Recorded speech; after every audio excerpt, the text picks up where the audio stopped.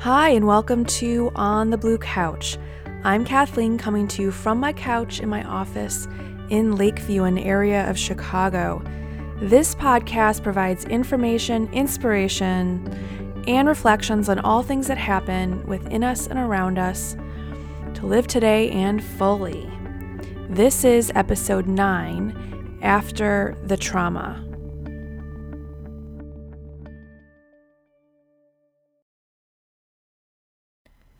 Hi all, and thanks for listening to this 9th episode.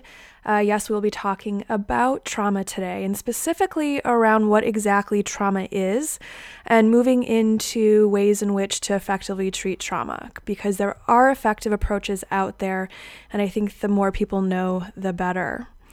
So we had ended the year really talking about setting goals and how to follow through on those goals.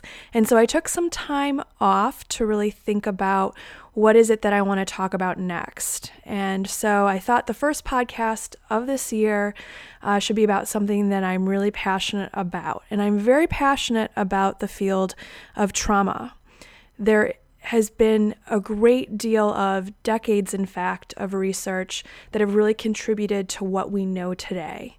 And so I will be providing lots of links from current kind of trauma researcher and authors that are out there that, share their perspectives and really make trauma treatment more integrative and effective today. So the short of that is I will provide you with links and actually a couple of videos that will highlight a little bit of what I'm talking about. Okay, so my website is onthebluecouch.com, so go there if you want any additional information. I also want to say that if this is your first time hearing about exactly what trauma is, you're definitely going to learn a lot today. And if this is an area that, you know a lot about, I hope you get a little bit of a newer perspective. I know that I often do when I go to different trainings.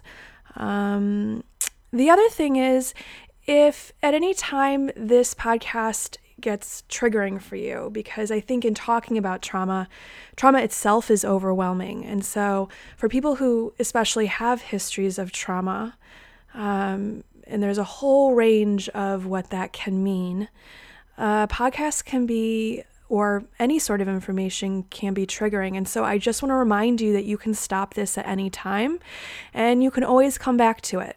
So just wanted to say that. Okay, so as I said, there's a lot of great information on trauma. For this particular episode, I'm going to start with really defining what trauma is, potential impacts of traumatic stress, and then really moving into what effective treatments are out there. Okay, so that's where I want to start today, and then in future podcasts, I'll get more into other subjects related to this topic. Okay, so the first book I was ever introduced to that really helped me to understand what trauma is was recommended by some really great mentors and teachers who taught me a lot about trauma. And so the book is called Trauma and Recovery, and it's by Judith Herman. And she defines trauma as this, okay? And I quote, "Psychological trauma is an affiliation of the powerless. At the moment of trauma, the victim is rendered helpless by overwhelming force. When the force is that of nature, we speak of disasters. And when the force is that of other human beings, we speak of atrocities. Traumatic events overwhelm the ordinary systems of care that give people a sense of control, connection, and meaning." Okay, and she goes on to say this: "Traumatic events generally involve threats to life or bodily integrity, or a close personal encounter with violence and death. They confront human beings with the extremities of helplessness and terror and evoke the response of catastrophe." Okay, so that was a lot to take in. And I want to focus in on this idea of, and what Herman talks about, as when the traumatic event is caused by, a nature, like a natural disaster, a tornado, an earthquake, it's going to be experienced usually, probably, very differently from when it's from when the traumatic event arises out of, is caused by another person. Think about it for a minute. So a natural disaster versus someone who intentionally tries to hurt you. And it also starts to look different if it's a stranger, okay, versus someone that you know.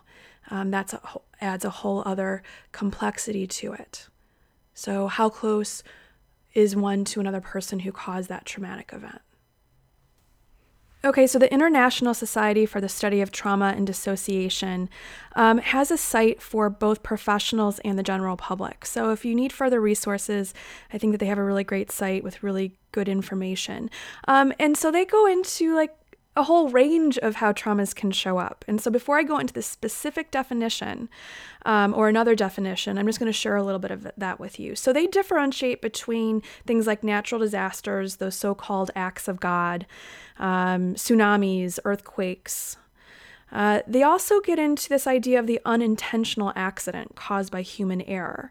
So that can be like a car accident, for example. Another one would be an act of what they describe as gross negligence. So a car accident actually caused by a drunk driver. So somebody who should not have gotten in their car was intoxicated and caused an accident. A collapse of a building due to construction that was faulty. And then finally, they differentiate this idea of intentional interpersonal violence, which I was kind of talking about, which could include things like assault and domestic violence, child abuse, genocide, war. Okay, so I recently saw American Sniper, and it's based on the true story of Chris Kyle, who served 4 tours in the Iraq War. And I do think that, in some respects, while there's a lot of controversy around this movie, as far as what kind of political statement it's making and also about character development, I do think that there were parts of it that did give a good representation of what this intentional interpersonal violence can look like. It was just one narrative of that, as well as without really getting into an overt description of post-traumatic stress disorder. You really see what that can look like with somebody returning from a war. So returning from a war zone into, back to their community, back to their family, where, life is supposed to be safe at that point. But the war keeps on imposing itself and intruding on somebody's life. So I am going to share some thoughts about that compared to what I'm going to talk about when I talk about post-traumatic stress disorder. So in understanding some of the potential reactions that can happen, after a trauma is over, I'm just going to start with post-traumatic stress disorder today. And there are other trauma stressor related disorders, but I really want to focus on this one. It receives a lot of attention in the news. I'm still surprised that there continues to be some sort of stigma around it. I know not everybody or in all communities have that stigma, but the goal is to really continue to get information out there so that people can understand that it is, a natural response to horrific situations, and that there is effective treatment out there for it. So research around PTSD really began to take off during and really after the Vietnam War. So, for previous wars, there had always been observations and descriptions around what some of the soldiers were experiencing returning from war, and we really got more understanding beginning with the Vietnam War and since. Now, PTSD itself is not just a war-related disorder, but it was the beginning of our understanding about, triggers and re-experiencing, which I'm going to get into. So PTSD, the diagnosis itself, can be found in the Diagnostic and Statistical Manual of Mental Disorders. The most recent edition, which is the 5th edition, or DSM-5, came out in 2013 and published by the American Psychiatric Association. So to actually receive a diagnosis of PTSD, one of the criteria is that you actually have to have a traumatic event or events that happened. prior to, the reactions, which I'm going to get into. But the DSM-5 describes that event as this, an event that involves exposure to actual or threatened death, serious injury, or sexual violence.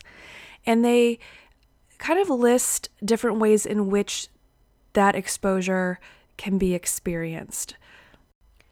So at the beginning of the podcast, I listed different kinds of traumas, a whole range of what those can be. So when we talk about post-traumatic stress disorder, there's also different ways in which one can experience those traumas. So the one that we often think of is the direct experiencing, that happening to a person, the trauma actually happening to someone. So if you think of, for example, a car accident. So if a person has developed PTSD and they directly experience the trauma, then they were in that car accident. So I know that makes a lot of sense. It's basically what we could call direct experiencing. Another way in which a person can experience a trauma is witnessing. So witnessing an event happening to others. So this could be actually being on the scene of a car accident. So seeing the car accident happen, being a bystander standing on the street, being a witness. Maybe some of us have seen robberies happen. So if you witness somebody else being robbed when you're on the street, that's another way in which to experience a trauma. So directly experiencing, witnessing. The other way in which people can experience traumatic events is learning that an event happened to a close friend or family member. So I'm sure some of you listening have had that experience where you get a telephone call or someone, sits you down to tell you that something bad happened to someone that you really care about. Okay, so lastly is this repeated exposure to aversive details or actually showing up on the scene, like what we would say first responders do, like firefighters, police officers. Think about all the things that they encounter on a daily basis. They never quite know what they're going to get, and so they hear and see pretty awful stuff. They may arrive on the scene as something's happening. They may have to, speak to people involved. So this last part that I'm really talking about, that doesn't have to do with watching the news. It does have to. It's more connected to those that are our first responders. Okay, so what can people experience who are experiencing post-traumatic stress disorder? I'm going to use the example of, because we have been talking about war, but thinking about a soldier coming back from a war, because we often have seen movies or we have scenes in our mind of what that looks like based on the news or other things that we've heard. So when we think about what somebody encounters in a war, and for me, because I recently saw that movie, I'm thinking of American Sniper and, Bradley Cooper playing Chris Kyle, who is serving these 4 tours, who's bombarded with all these different kinds of experiences, life-threatening experiences, and he's also on the other side of not only being shot at himself, but also being the shooter. And so we see the direct experiencing. We see the way in which he witnesses others, and what their own traumatic experiences are throughout being in a war zone, whether that be civilians, other people, families, children who are experiencing the horrors that go along with war. And also the hearing about, which I mentioned earlier, that another way that post-traumatic stress can show up or come out of a particular traumatic event is hearing about the trauma that happened to a close friend or family member. So that throughout these tours, he experienced trauma in these different contexts, directly experiencing, witnessing, and hearing about a close friend. So in movies about war, we often see a soldier returning, what that transition is like, moving from a war zone back home. So after the tour is over, after the war is over. And in the case of the movie that I've been describing, Kyle returns after 4 tours, and we see what that looks like, moving back to his family, his friends, and his community. So with Kyle, we definitely saw what we would describe as intrusive symptoms, avoidance of reminders of the war and the tours that he had been a part of. We definitely see different ways in which his thoughts about the world have shifted, as well as the guy who used to seem pretty laid back, engaged with others. When we first meet him in the movie, good sense of humor. We still see some of that, but we definitely see when he returns, we see the anger. We see some of the guilt. We see some of the rage associated with what he had been through. We definitely see also what we would describe as just a change in arousal and reactivity. So we definitely see the hypervigilance. As he's driving, for example, we see him driving in his car, and you see him continuing to look over his shoulder. You see him kind of stressed. He's driving with his wife in the car, and it's clear that he's not able to really concentrate on their conversation, but he's more alert to what is around him. And clearly it's just a bunch of cars driving down the street. But remember, he had just come out of a zone where when you were driving, you were constantly worried about the threat of being shot at or bombs going off, which actually he had encountered during his tours. There's a scene where he's just simply sitting on the sofa. At first, it looks like he's watching television, but then you see that the television is off, and you just see him staring off. You can't quite tell is he having some sort of intrusive thoughts? Is he thinking about? Is he more in kind of a dissociation where he's, kind of more in a trance-like state, where he might be experiencing, certain fragments of what happened during that time. And there can be a numbing out and avoidance of any sort of reminder. There's a guy that he runs into in the movie who I think had served who was in one of the tours with him, may have even been in his unit. But it's clear that Kyle, runs into him at some store, and Kyle's with one of his children. And you see him not really want to engage in this conversation. The guy's trying to talk about what a great guy Kyle was in the war and what a hero he was, pretty much. And Kyle you see him kind of maybe a little bit agitated, wanting to get out of there. And that could be associated with some of the avoidance of any reminders of the war, reminders of his experiences, people, places.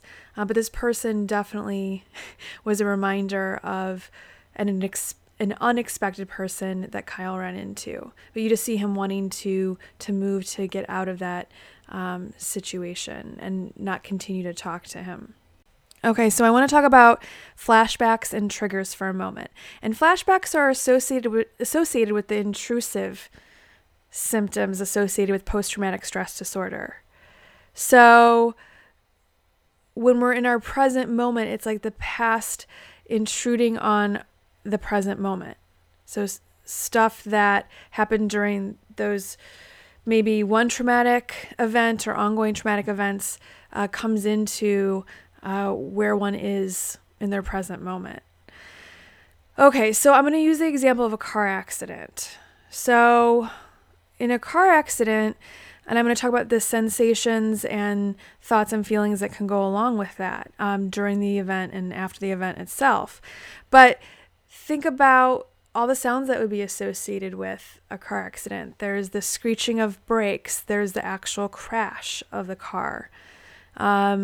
There might be sounds coming from people. Can be a silent aftermath, like a brief silence after kind of the dust of the car accident has settled. There's the emergency vehicles that show up, the sounds of those, the sights of the lights flashing, the smell of gasoline. These are all part of kind of the sensory experience of it. There might be chaos. So what are the body sensations in that moment? Often people will go into a fight or flight response, some sort of stress response. What were the thoughts like at that time? There can be a feeling of helplessness, hopelessness. There can be some sort of anger or rage depending on the context of the car accident itself. So I'm just giving you a couple examples of what one could experience, what people experience in their sensory field in such an event. Now, in the case of war, in the movie itself, American Sniper were brought into just complete sensory experience in one of the scenes. You actually kind of feel what it would be like to be in this really large dust storm and trying to get out of there, and while there's the shooting going on. So what are the smells? What are the sounds? What is one internally experiencing? Okay, so you want to start with this to really understand what can happen with a trigger, is that a trigger is the actual thing in the environment that can bring one back into, PTSD reactions, and that can include a flashback. The scary thing about flashbacks for people who are experiencing PTSD is that there's the fear of like, I don't know when this is going to happen next. It's predictably unpredictable. And think about like the trauma isn't over. You could experience this anywhere in your everyday life, and how terrifying that would be. So the trigger itself can happen externally. So someplace in the environment, it could be more conscious and known, but typically it's unknown, because one can enter into some sort of flashback or start to have intrusive thoughts or distress just because of what is coming up, what that thing in the environment is. So think about one who had experienced a car accident. If there's the screeching of brakes and you're on the street and you hear some screeching of brakes, but there's no car accident, that could bring one into kind of an intrusive reaction. Now a flashback can be on a continuum. So there can be at one end of the continuum being a complete on experiencing like one is actually there. So I think of the 4th of July, for example. It's interesting that we celebrate, our Independence Day, and we, vets might show up for people who have served their country, often, participate in these events, right? And so fireworks and certain smells can actually be triggers for what one experienced during a war. A colleague of mine shared an experience who actually has worked directly with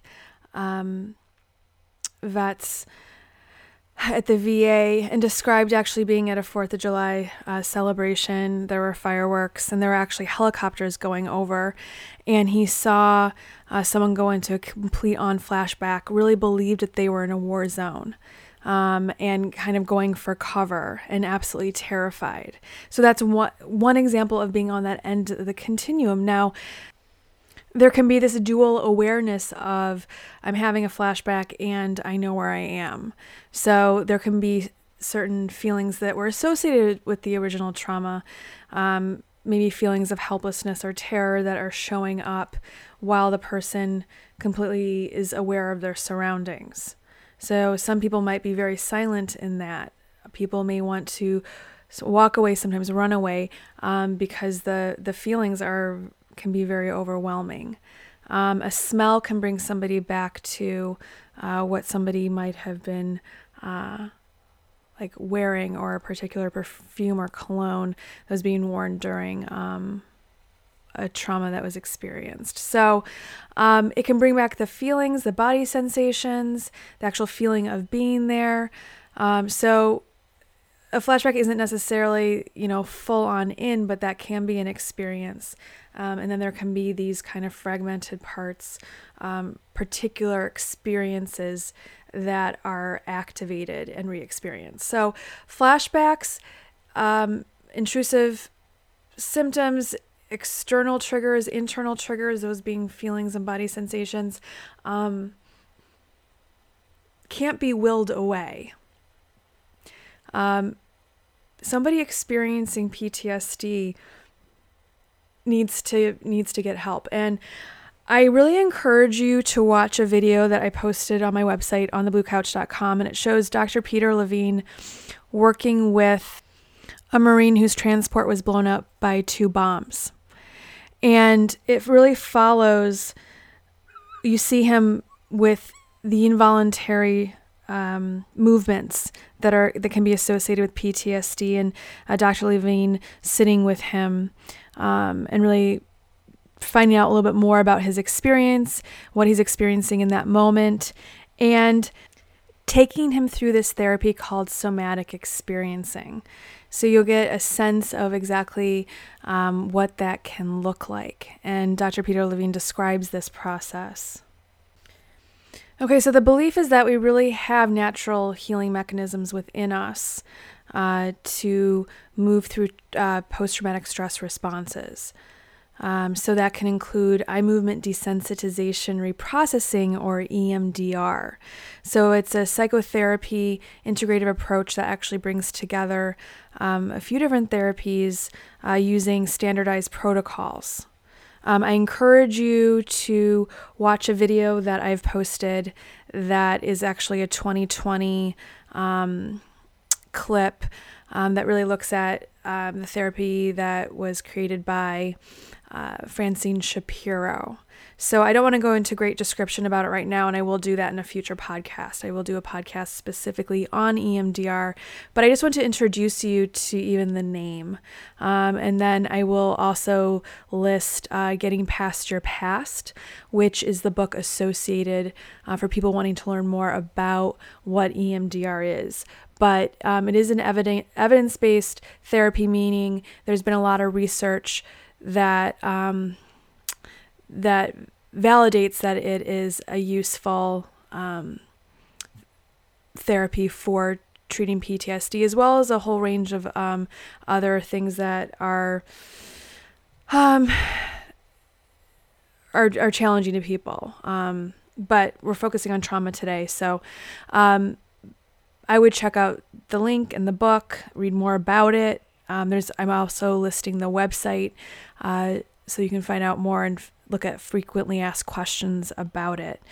Another therapy that's found effective is trauma-sensitive yoga.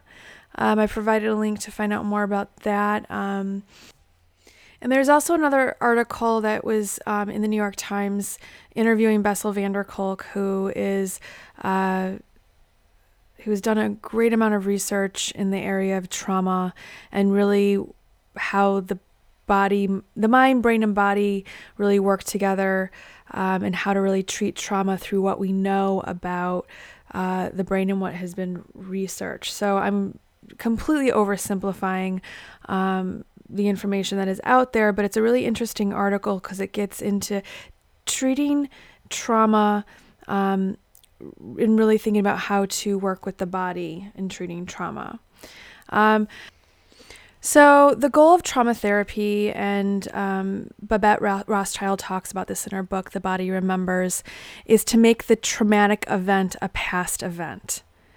It's over. The body no longer responds or is intruded on in the present moment with the traumatic event. Okay?